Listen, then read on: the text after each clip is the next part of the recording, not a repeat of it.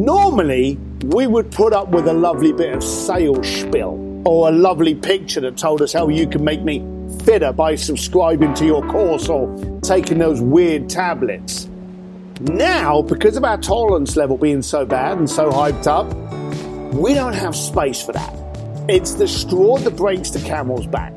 So people out there thinking that you are going to sell your product today by smooth copy and manipulating pictures and, false promises, I'm telling you, you're spinning your wheels in the mud there.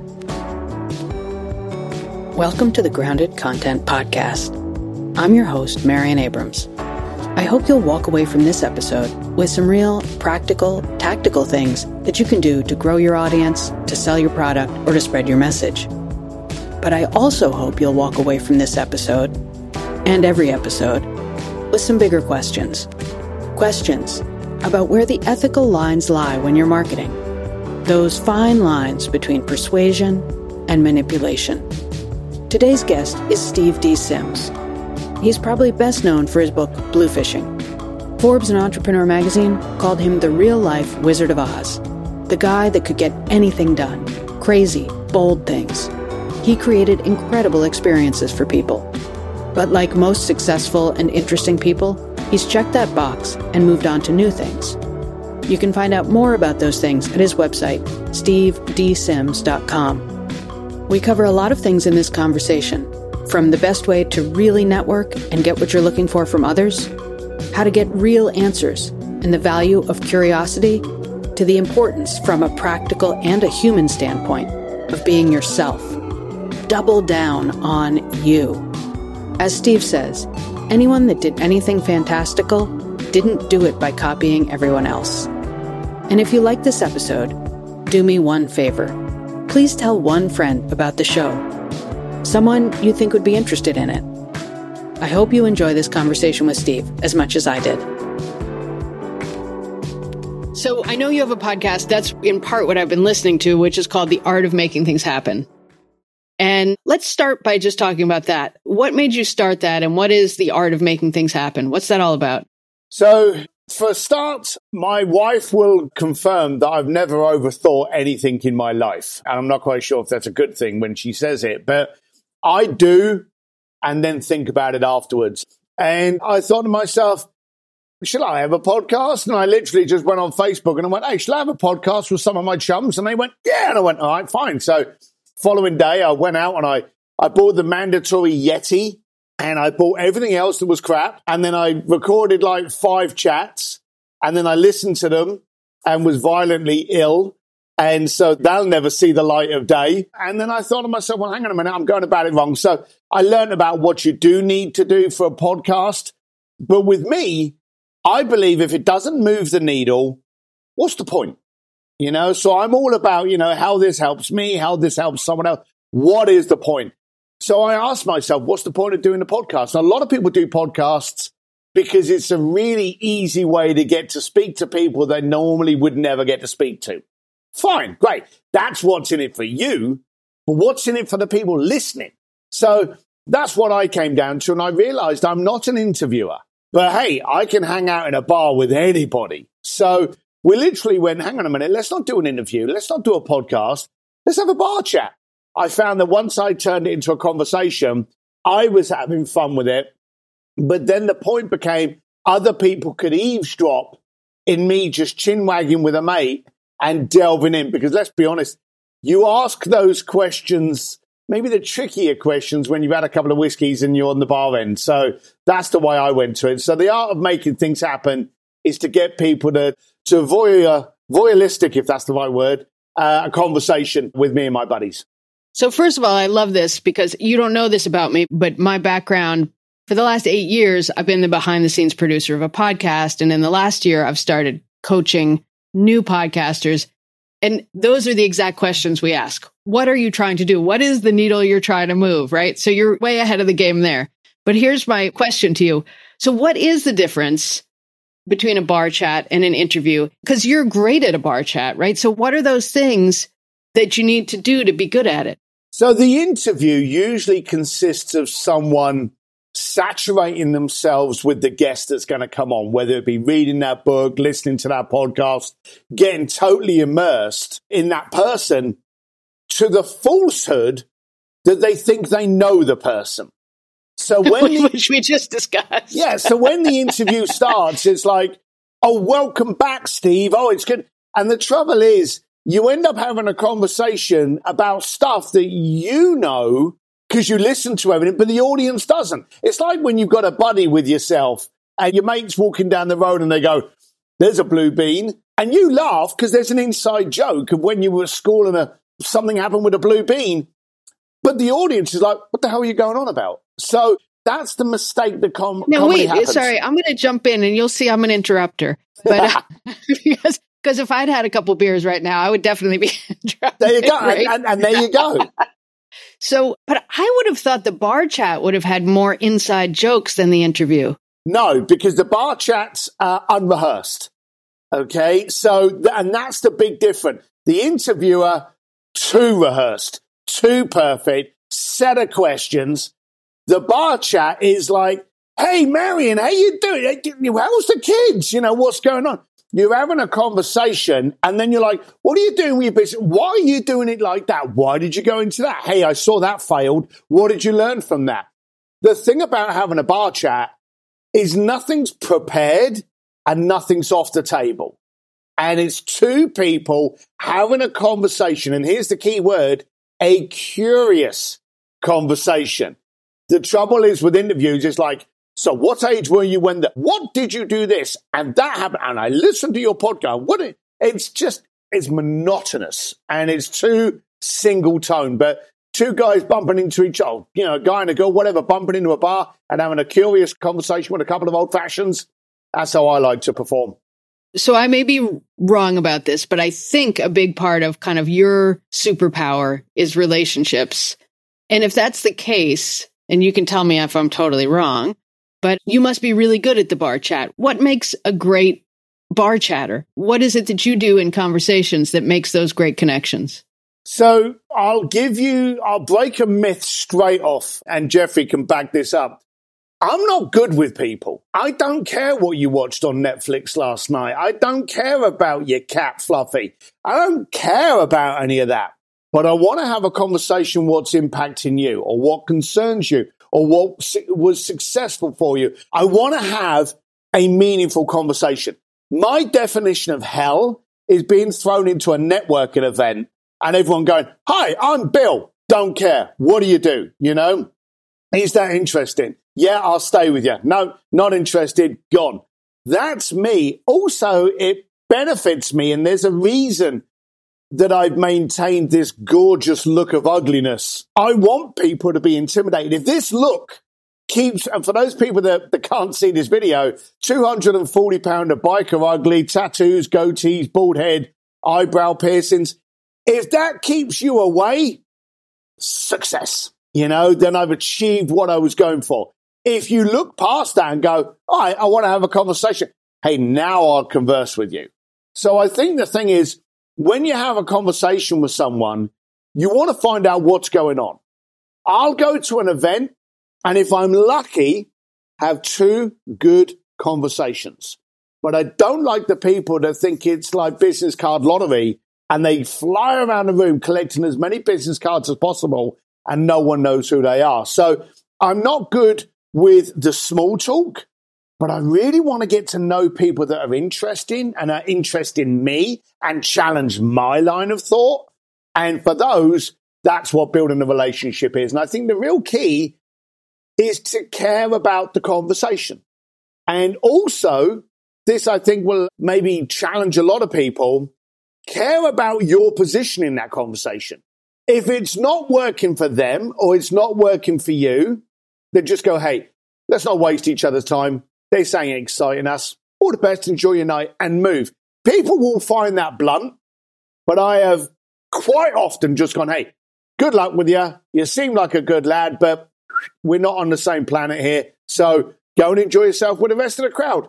Bye-bye. And just leave the conversation. A lot of people will have trouble doing that, and they'll spend 30 minutes talking about toenails or that cat Fluffy. That ain't happening to me. So actually, that brings a question to mind that I didn't plan to ask. I didn't actually plan to ask any of these questions so far, but you don't know me. You know Jeffrey. I do. You don't know my podcast. You don't know what I'm talking about. Why did you agree to do the interview? Relationships is about trust and credibility. And Jeffrey's got, both of those with me. So when Jeffrey turned around and went, it's a new podcast, is interested, I think this is your kind of character, because he knows what an arsehole I am. So he's not going to put me with someone that's going to go, oh, Steve, do you like cats? No, I don't. He's not going to do that to me. So when he brought it up, and we don't know each other, but I do believe today I can make more money. I can make things happen. But something that a lot of the time you really have to dig for is meeting good people. And I believe that as the world moves in two directions, one, transactional. We are used to barking orders at Siri, Alexa. We're used to going, Amazon, order me toilet roll, and it's done. We're moving into a very much of an AI transactional society where we're used to that. And on the flip side, where it is devilishly painful at the moment, we're actually getting scared of having conversations. We're scared of saying something where someone goes, oh, I don't like your undertones there. You're not as woke as you think you are. Well, screw that. I think the conversations that are disturbing are the ones we need to have. I think we need to be having conversations with people and go, well, hang on a minute. Why are you like that? Why do you think that's right? Why do you think it's wrong? Someone asked me years ago, if you could have a dinner with anyone in the planet, alive or dead, who would it be? And straight off the bat, I went, that's easy, Hitler. And they were like, why would you want to have a conversation with Hitler? And I said, I want to know why a guy that was trying to build the ultimate race of humans, tall, blonde, and blue-eyed, and German, when he was short, brown-haired, brown-eyed, and Austrian. He was building a master race that would eventually kill him. What was he terrified of, and why was he doing this? It didn't make sense to me. And I think those conversations, those difficult conversations, are the one that we need to be having. The downside is we're actually running away from conversing. And if we run away from conversing, how can we have a relationship? So I don't know where it's going to go with me and you, but I knew we were going to have a conversation because I knew Jeffrey wouldn't put me with a flake. We'll see if I live up to that. You have already. You're good. So how would you get Hitler to tell you that? I mean, because just thinking about humans, right? If you were to walk into a room and you were to ask that question the way you just asked it, it would probably put him on the defensive and he probably wouldn't tell you the real reason. How would you go about that? How would you dig after that?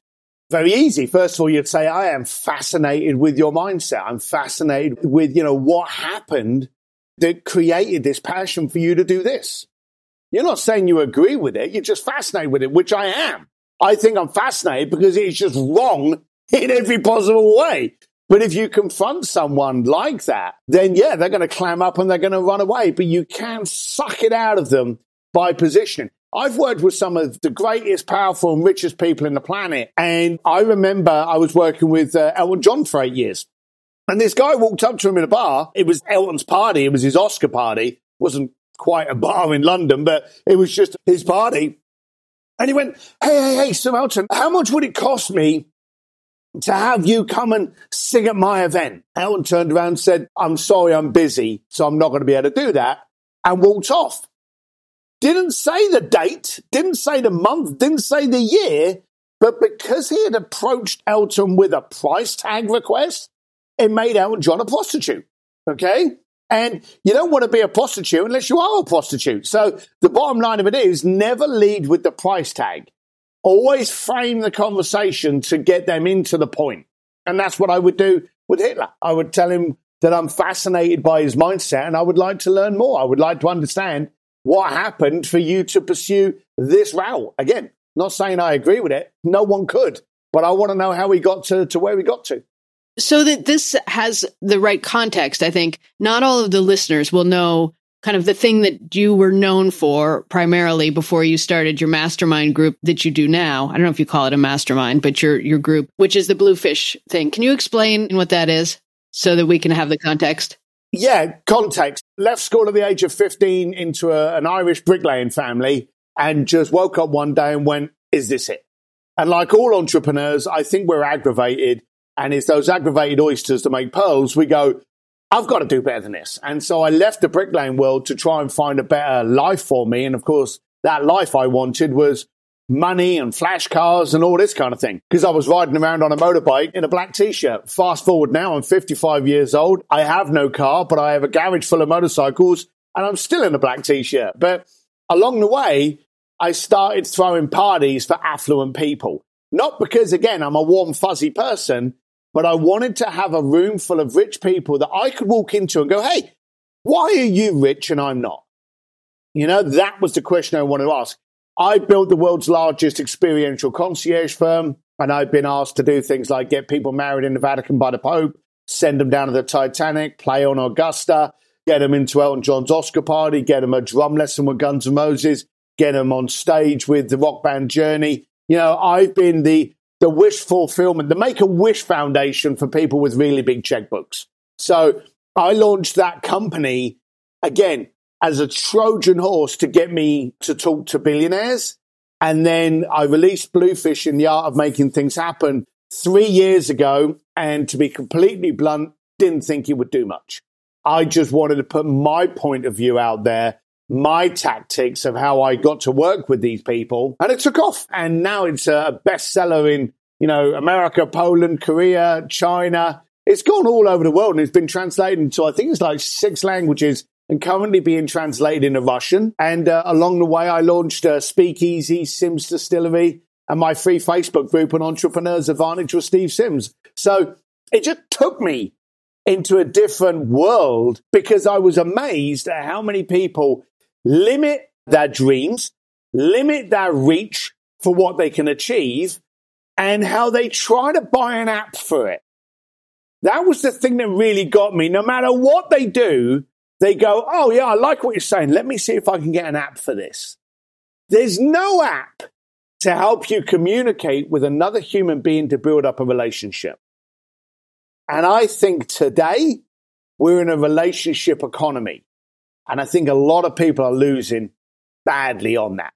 So I say very much, you can make more money, you can lose money. As long as you've got the right relationships, you'll make that money back again. So focus on that. So to me, relationships, what you've done with relationships could be perceived as like one-on-one marketing, right? So everything that we do as we create a message, you know, if you're marketing, you don't always get that immediate feedback, right? But you're in the room with the people, you see exactly how they react. But obviously what you're telling me is that it's not a transactional thing. So maybe you can explain that, because I heard your story about the Vatican, right? And I heard you saying to someone, you know, these people want to get married in the Vatican. A lot of people are afraid. They don't even try to figure it out because they think, who do I need to talk to? And you said, well, you take one step, find the next person. And I can tell you that as a person who has worked closely with some better known people, my radar has started to light up. And I can tell, right, when somebody is acting like they're very interested in me, because they want access to some of the people that I work with. And that's kind of gross. So what's the difference between that and kind of what you advise? All right. So I can't play this game with you, okay? Because I've known you long enough, and what's it been, like 5 minutes? But I've known you long enough to know your cynicism, your background, your suspicion. And I know I can't play this game with you because I know you would get the answer right. All right? So I'm going to give you an example. I'm going to have to reframe the test. I feel like I'm getting suckered already. No, you're not. And it's a compliment and you'll understand why. Screw it. I'll play the game with you and let's see if you do get it right. I'll probably fall for it. So you're in my area next weekend. And there's no COVID. There's none of that. And I say, hey, Marion, I'm having a barbecue on Saturday night. You know, do you want to come to my barbecue? And you say yes, because you're in the area, you got nothing else to do. What's the first question you ask me after that? What, where, and when? All right. So I tell you it's going to be at my house, and it's going to be at 8 p.m. in the evening, and it's a warm night, so you'll be fine. What's another question you would ask me? Anything I can bring. Now, I'm surprised you didn't lead with that question first. You see, and here's the thing. So you did fail. But here's the funny thing. If you ask a guy that, the guy will go, okay, when is it and what time? And then they will say, who's going to be there? Horrible question. And it basically, all of those first questions selfishly help you make a decision as to whether or not you want to come to my party. I've invited you. Your answer should be yes. End of conversation. But those other questions were also, well, who's going to be there? What should I wear? And when is a yes.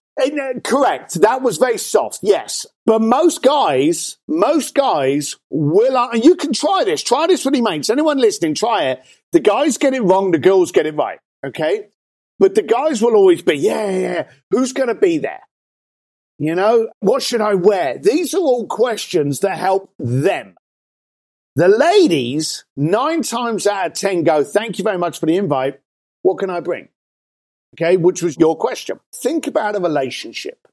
If I come up to Marion, I go, Marion, I know you're connected to Jeffrey Madoff, you know, and this guy, he's incredible. He's fantastic. He's lovely. He's not. He's a bit of an arsehole, but we can say that because I love him. But, you know, I really want to get hold of him. You know, can you make the intro for me? What have I brought to the party? I brought a request, okay? I'm asking you for something. But if I was to come over to you and go, hey, Marion, I heard your interview with Jeffrey. Fantastic character. I would love to have that guy on my podcast. In fact, I also interviewed Jim Quick, Ken Cragen, Jeffrey Moore. I interviewed these people. Would you like me to introduce them to you for your podcast? Now I'm bringing value. I'm bringing something to the party. Okay? A lot of people, when they go into a relationship, they turn up and they go, hey, me. That's it. The whole conversation is me. Hey, how you doing? I've got this. I'd like to work with you. I'd like you to sell my product. I'd like you to be the spokesman for. I'd like me. So whenever I turn up to any relationship that's definitely worth making, I do my homework. Have they got a book out? Have they got a charity? What impact are they trying to create? What business are they trying to work on? Because everyone's got a problem. Everyone has a problem. And you've got to find out what that problem is. What are they working on? You can go up and you can go, hey, here you go. Anyone that wants tactics out of it, get your pen and paper out because here we go. Anyone that's got any kind of profile, and I'm talking about even me, and we were joking about this earlier, anyone that you can listen to, watch to, read about, people turn up and they go, yeah, Steve, how you doing? And they start talking to me like I went to school with them. And I'm sitting there all confused going, who the hell are you? You know, and worse, I'm thinking, do I know you? Have we done business together? Are you a friend? I don't want to look bad. So now I'm getting a guilt trip and starting to get aggravated. Now, when I realize that I don't know you, then I'm pissed off because I've just spent the last 2 minutes feeling bad and going, but I don't know this. What do you want? And that's the response you get. And then what happens is they go off going, well, that guy's an arsehole. I thought he was nice. No, you just came into town riding the wrong horse. You came in badly. So what you've got to do is you've got to walk up to people, and I do this all the time, and you go, hey, Marion, how you doing? My name's Steve Simmons. You don't know me. Say that, and then all of a sudden Marion can let her guard down and go, okay, I don't know the guy, so I don't have to be, worried about, offending him. Now what I want to know is, why does this guy Steve Simmons want to talk to me? So that's the next line. Hey, Marion, I hear you've got a new podcast out, and I know a couple of guests you've had on there, and I'm hearing it's really, really cool. I've got some people that can help you, and in fact, I can help widen your reach on your podcast. Would that be of interest? I've calmed you down, and I've brought something to the party. Of course, as soon as I hear that, I'm thinking, why is he offering me this? Yeah, and then what you do is you tell the person why you want. In fact, I really like the podcast, and I think it's going to be great. And I'll tell you quite bluntly, I would love to be on your show. But I brought in a potato salad first. I brought in something for you before I asked for me. Right. So you do those 3 things. Tell them that you don't know them, bring something to the party, and then make it completely transparent as to why you're in that conversation. And that is how I've worked with absolutely everyone I've worked with. And I've told them, yeah, you don't know me. Hey, I believe you're doing this. I can help you with that. And this is what I want to do. Now, in some of the situations, I've been able to turn around and go, I know you've got a problem in that area. Have you considered doing X, Y, Z? Because to be honest with you, for 70 grand, I can do it for you. But if you don't need me, I've just given you the 3 steps of how you need to do it. So I've made it clear. I know what I'm talking about. And I've told you my price tag for doing it. Now, if you were to translate this into, right, like this is social media, is this the equivalent of sharing information before you make an ask? Is there an equivalent? Or does this only work in person? That works in person. Okay, that works in person. Where people go wrong with social media is the first thing they go wrong about is they try to appear different to who they are. They put on a persona. They put on, someone. How many arseholes do you see leaning up against a car that they don't own or sitting there on a private jet? Have you been reading my Instagram? Yeah, you look great with that car. But there's all the girls kind of like, with the phone so high up, it's like the bloody Goodyear blimp. And these kind of like coming down on them on a private jet going on about, oh, I love flying private and all that bollocks because the camera can't actually pick up the other 100 people sitting behind her. But there's people that try to be someone that they're not. Now, the big C in life is often referred to as cancer. The big C in business is confusion. No one confused will ever give you that checkbook. People go online and put up this social front of, oh, look at me. I'm very articulate. And, oh, yes, I'm leaning up against it. I'm just going to be flying over to so-and-so because, I'm doing I made $100 million before I got off the toilet. There's all these kind of things which are baloney. And all you're doing is you think you're portraying a successful person with all the trappings. But what you're actually doing is you're making yourself unrelatable. Now, if anyone that looks at my Instagram, Steve D. Sims everywhere, you'll often see me with a glass of whiskey, my dog, my motorcycle, traveling around the world doing stuff. But I am impossible, and this is the key word, write this down, folks. I am impossible to misunderstand. And therefore, you can make your decision on whether you want to be on one side of the fence or the other. The worst people in the planet are fence sitters. I'm not sure if I like this person. I'm going to help you. I am going to show you exactly who I am, warts and all, going to help you with your decision. People in the social world, and the worst ones, I'll name an industry which is freaking terrible. I'll name 2. Financial and real estate. In real estate, the girls put up pictures that should really be left alone to either their husband's pages or for Tinder, and they put those bloody pictures up there to talk about real estate when they're in the bikini or trying to look sexy for the night. And financial advisors that have the mandatory dark suit on and red tie and look boring as hell because they think that's how financial advisors should look, leading up the obligatory BMW or Mercedes. Be you, okay? Be you. Make it impossible for me to understand who you are. If you're a cat person, show me pictures of your cat. I will be able to decide then, do I want to hang around with this person or not? But in the world of social, the first thing that you've got to do is place 0 effort in being you and allow those people out there to go, I can relate to this guy, or God, he's pissed me off already. I'm going to turn off, like some of your listeners probably already have now. And that's fine. I'm there to create one side of the fence or the other. No fences. No, this is easy for me. And I assume for anybody who listens to this show because they know me. And that is, in middle school, I tried to be like everybody else. I can't do it. Yeah. It's not even because I know that I need to be myself because it's more effective on social media. I'm just not good at anything else. There's nobody else I can be. But isn't that perfect? I remember once wearing a pair of loafers with no socks because all the cool kids were doing it. And I looked a knob and it rubbed my bloody heels up. And I hated it. But we often look at people and go, well, I want to be like them. So the first thing I've got to do is look like them. And then as you get a little bit older, you realize that anyone that did anything fantastical never did it by copying anybody else. So that's what got me thinking, nah, screw it. So I will literally travel around the world because I'm very well known in the motorcycle community, I'll literally turn up in Italy and they'll have a Ducati waiting for me. And I will turn up to a meeting on a Ducati with a crash helmet in my hand, because that's me. That's how I want to be. I don't want people going, who is this person? I want to be transparent. So what I like about this is that you've harnessed your inner authenticity for effective marketing.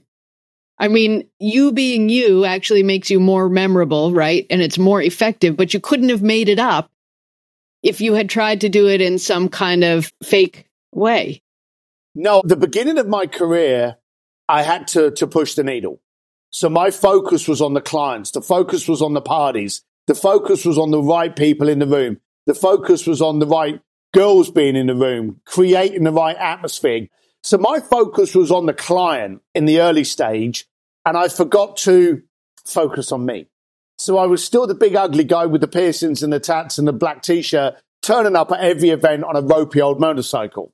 I had forgot to pay any attention to that side. I was focusing on being the solution to your nightlife. As I grew, I was still focusing on the clients until 1997. What happened then? I went June 1997. I fell in a hole. I had a deal with Ferrari and they wanted me to work an event in Monaco.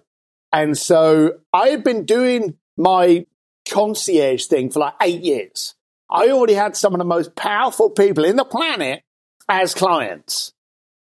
But I had to throw this party in Monaco, and I suddenly thought to myself, hang on, I've got these earrings, tattoos, and a motorbike. No one's going to take me seriously. I forgot that my life was already good. But the doubt came in, as it does, imposter syndrome to all entrepreneurs. So I went out and I remember buying a Audemars Piguet watch that was the price of then the Range Rovers. So the standing joke was, I've got a car on my wrist, you know? But it's and that car is the cost of a house. So you basically have a house on your wrist. Yeah. But I also had a handful of tailor-made suits made for me. Okay. Now I like throwing a suit on or a tux every now and then to go out, but I'm not wandering around in these things. You know, I'm not waking up on a Saturday and putting a suit on, but I did for Monaco. And then worse, I bought a car. I actually bought a Ferrari, and a vintage Ferrari.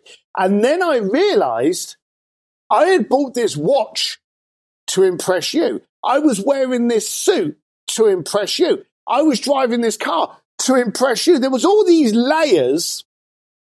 And I went down to Monaco and I was with Sylvester Stallone, Hugh Grant, Elizabeth Hurley, all the top people of the time. And I came back home. And it was those times, do you remember when you used to get the roll of film, stick it in an envelope, post it off, and sometime within the next 3 years, you'd get your photographs back? So I remember being back at my home, and I got there, and I was like, oh my God, there's going to be me with all of these famous people. And I opened it up, and I'm flicking through it, and I realized I wasn't in any of the pictures. This superficial prick with the overpriced watch and suit was trying to be something. He had no exposed tattoos. He'd taken out of his earrings. I was like, who did I do that for? I sold the most valuable commodity I had. I sold myself. For what? Now, a lot of these people in the room, and this was a funny thing, a lot of these people in the room, they already knew me. But you know the funny thing is? I never had a single conversation with them that night because I didn't show up. My alter ego prick did. So when I saw those pictures, on a serious note, I actually drunk myself stupid. It was so bad that my wife Claire brought some friends in to kind of, slap me around and kind of pull me straight. But I went into a depression. I had sold myself. So before I got out of bed, the car was picked up and taken away. The watch was taken into town and hocked off. The suits were put in a cupboard, were never worn ever again. And I went back to, I'm only ever going to be on a bike and in a T-shirt and stuff. And you know a funny thing? I went to an event once I started getting going. And you know when you go to those regular events, there's always someone in the bar or the party that you know by their first name only. It's like, hey, Tim, hey, Steve. And you know nothing else about them. You don't even... Or you, even worse, you have those made-up names for them. You know, It's like oh, you're the chipmunk guy. Exactly. There's always that person in that bar or that regular place you go to that you don't want to engage, but you know the name. And so just to have hey, Rob, just that kind of thing. So there was this event that I used to go to every single month. And I had, for the first couple of months, or the couple of months leading up to the party, turned up in a car in a suit. And there was this guy that I didn't like. I don't know why. He was just an irritating little kind of parasite in this party. And I had gone back to this party in my black T-shirt and jeans, and my crash helmet was on the bar. And I'd gone back to this event because I thought to myself, I wonder if I've changed or has the world around me changed? And so I went to this monthly meetup of all the top businesses and people that I would regularly go to. And this guy walked past me and he's like, hey, Sims, and I forget his name, Rob. And I'm like, hey, Rob, didn't want to know anything about it. And he turned around and he said, I haven't seen you here for months. I suddenly realized I had never missed an event, but he was right. For the last couple of months, I hadn't actually shown up. This guy in the suit had. So I got. And not only had you not shown up, right, but you were invisible because you were trying to be like them. The people that I attracted during that 3-month period, I actually made good money off of because they were also superficial pricks. And I suddenly realized I had no relationship with these people. Now, once I got rid of all of that and went back to my relationship, some of my friends turned around and they said, yeah, we saw you try that new look. What was all that about? And I was like, I wanted to see what it was all about. And I laughed it off, but I had sold myself out. And do you know what, funny thing? I still have a picture of me leaning up against that Ferrari doing my best Don Johnson Miami Vice impersonation. I still have that picture in my office. Maybe we need to use that for the thumbnail image for this. Maybe we don't. I still have it there just to kind of tell myself, you sold out your greatest commodity. So I realized then I'm never selling me out for the benefit of you. Yeah, I can see that this isn't even funny for you. This is serious stuff. It's very serious. All entrepreneurs get to a level in their life, and I'm not saying financially or success, but sooner or later, that entrepreneur walks into a room and goes, oh my God, I shouldn't be around these people. And the imposter syndrome comes in. And it altered my life. It altered what I viewed as important. And it was a very, very important thing for me. So had that not have happened, and thankfully, had it not happened way back then, maybe it would have been too late for me to correct it. Or maybe it would have come in slower and I wouldn't have noticed the massive change that it was making in my life, and I wouldn't have been able to climb the parents so quickly. But that's why I've been very adamant to make sure that I turn up as me. I worked for Elton, as I say, for 8 years. I name dropped that subtly earlier for his Oscar party. And I loved wearing a tuxedo. I absolutely it's kind of dress up time. I wear a tuxedo. I go to the Oscar party. It was great. But in some of those pictures, if you look down, if you can see my shoes, I had leather Vans sneakers on. So I'd wear my leather Vans with my black tuxedo. I used to love it. And you were being yourself. You were just dressing for the occasion, which is a different thing. That is a big different thing. But I still had me. I still had me Vans on. This has been a great conversation. And of course, we're talking very little about marketing, but that's okay because it's been so interesting. Yeah, I think we've revealed a lot of marketing. I think we've done identity, branding, message, tonality, clarity, transparency, authenticity. I think this has got to be the best show you've ever done. Way better than the knob, Jeffrey.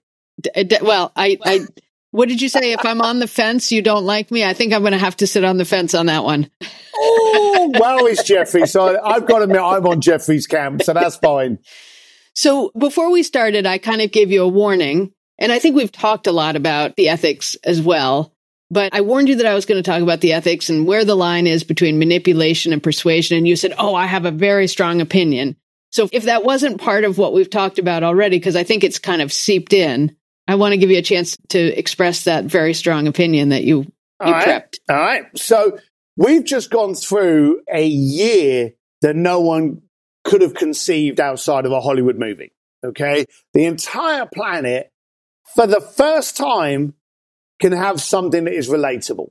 Even during world wars, there's been countries that weren't involved in that. So for the first time ever, we've got something that absolutely everyone can relate to.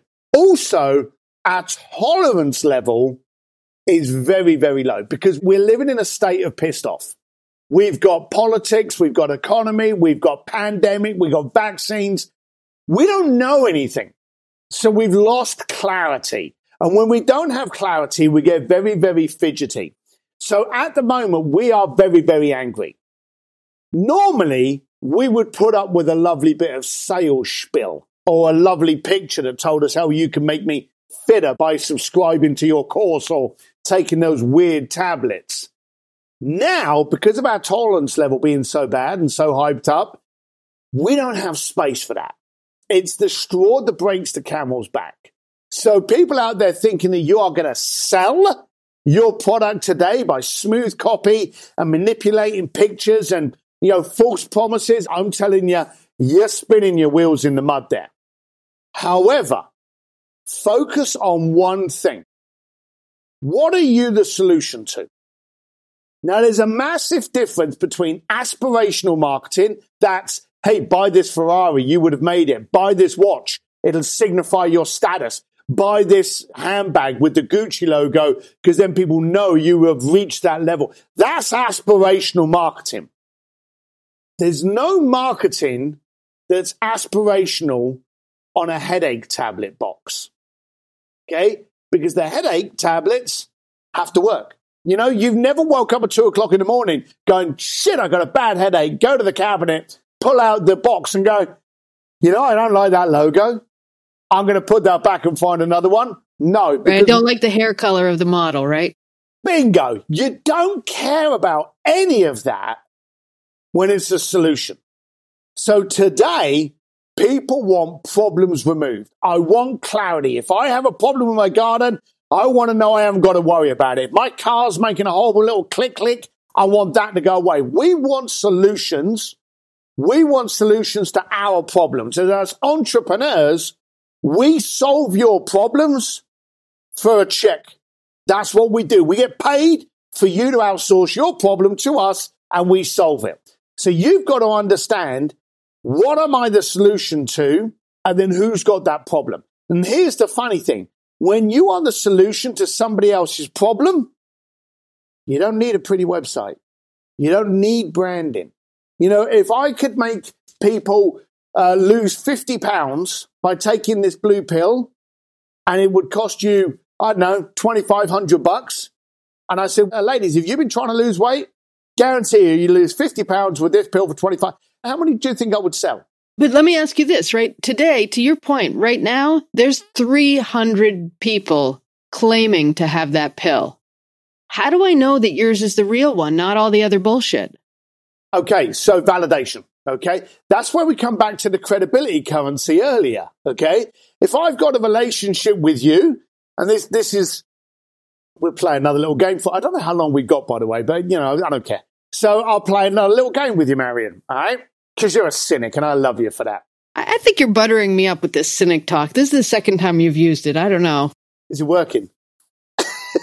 So I walk into a bar, and I walk up to you, Marion, and I go, hey, how you doing? My name's Steve Sims. I've worked with the Pope, Elon Musk, and Sir Elton John. I'm a big deal. How are you doing? And I go to shake your hand. I mean, I'm going to give you a polite shake, and I'm going to find an excuse to extricate myself from the conversation. Bingo. Now, let's say, for argument's sake, we've got our mutual friend Jeffrey next to you. Okay?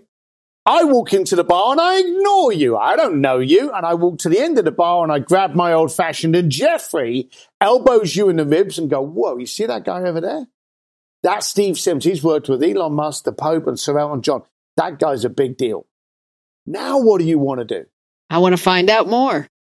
Today, the validation comes from the root. It comes from who's credible. If I tell you I can do this and I can have you lose weight, then you go, he's marketing, he's full of it, there's 300 people. But if I turn around to you, Marion, and say, hey, Marion, you're working out a lot, but you still want to shed those 50 pounds, take this tablet and tell your friends. Now you're telling people that it worked. And you do that for 10 people, and all of a sudden you've got 200,000 people that are watching because you've got the validation. So today, if you stand behind, and there's the key thing, if you can stand behind the solution that you provide, give it away at the beginning to build up that credibility, that validation, the respect, so that other people are saying how brilliant you are rather than you. I like it. I knew you would.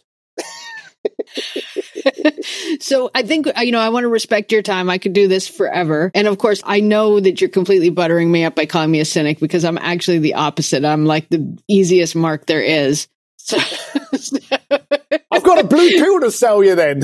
and if you told me something nice about what a great interview it is, I would believe it completely. And I would be able, because I want to. All right. So any last remarks? Let's just give people a chance to find you, all that stuff. Well, let's get that out of the way. I'm easier to get than COVID. I'm at Steve D. Sims. There's only one M in Sims. I'm Steve D. Sims everywhere. I'm probably more vocal on Instagram, Facebook. I've got an Entrepreneur's Advantage with Steve Sims, and Steve D. Sims is the website. There you go. That's bits out of the way. But it was that word authenticity. I have a problem with it. I think today we want to focus on being transparent. You want to be impossible to misunderstand, to allow someone else to know enough about you to be able to make the decision on whether or not they want to be in your ecosystem or not.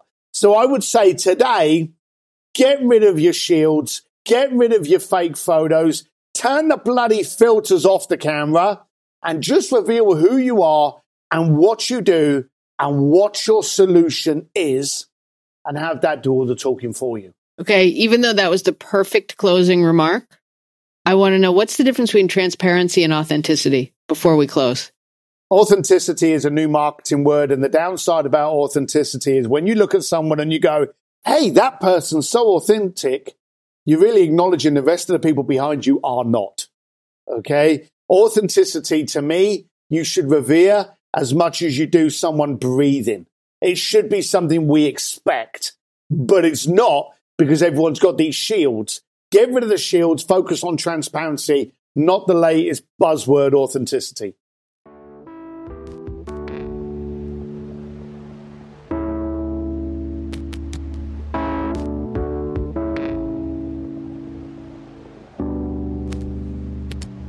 Thanks for listening to this episode of the Grounded Content Podcast.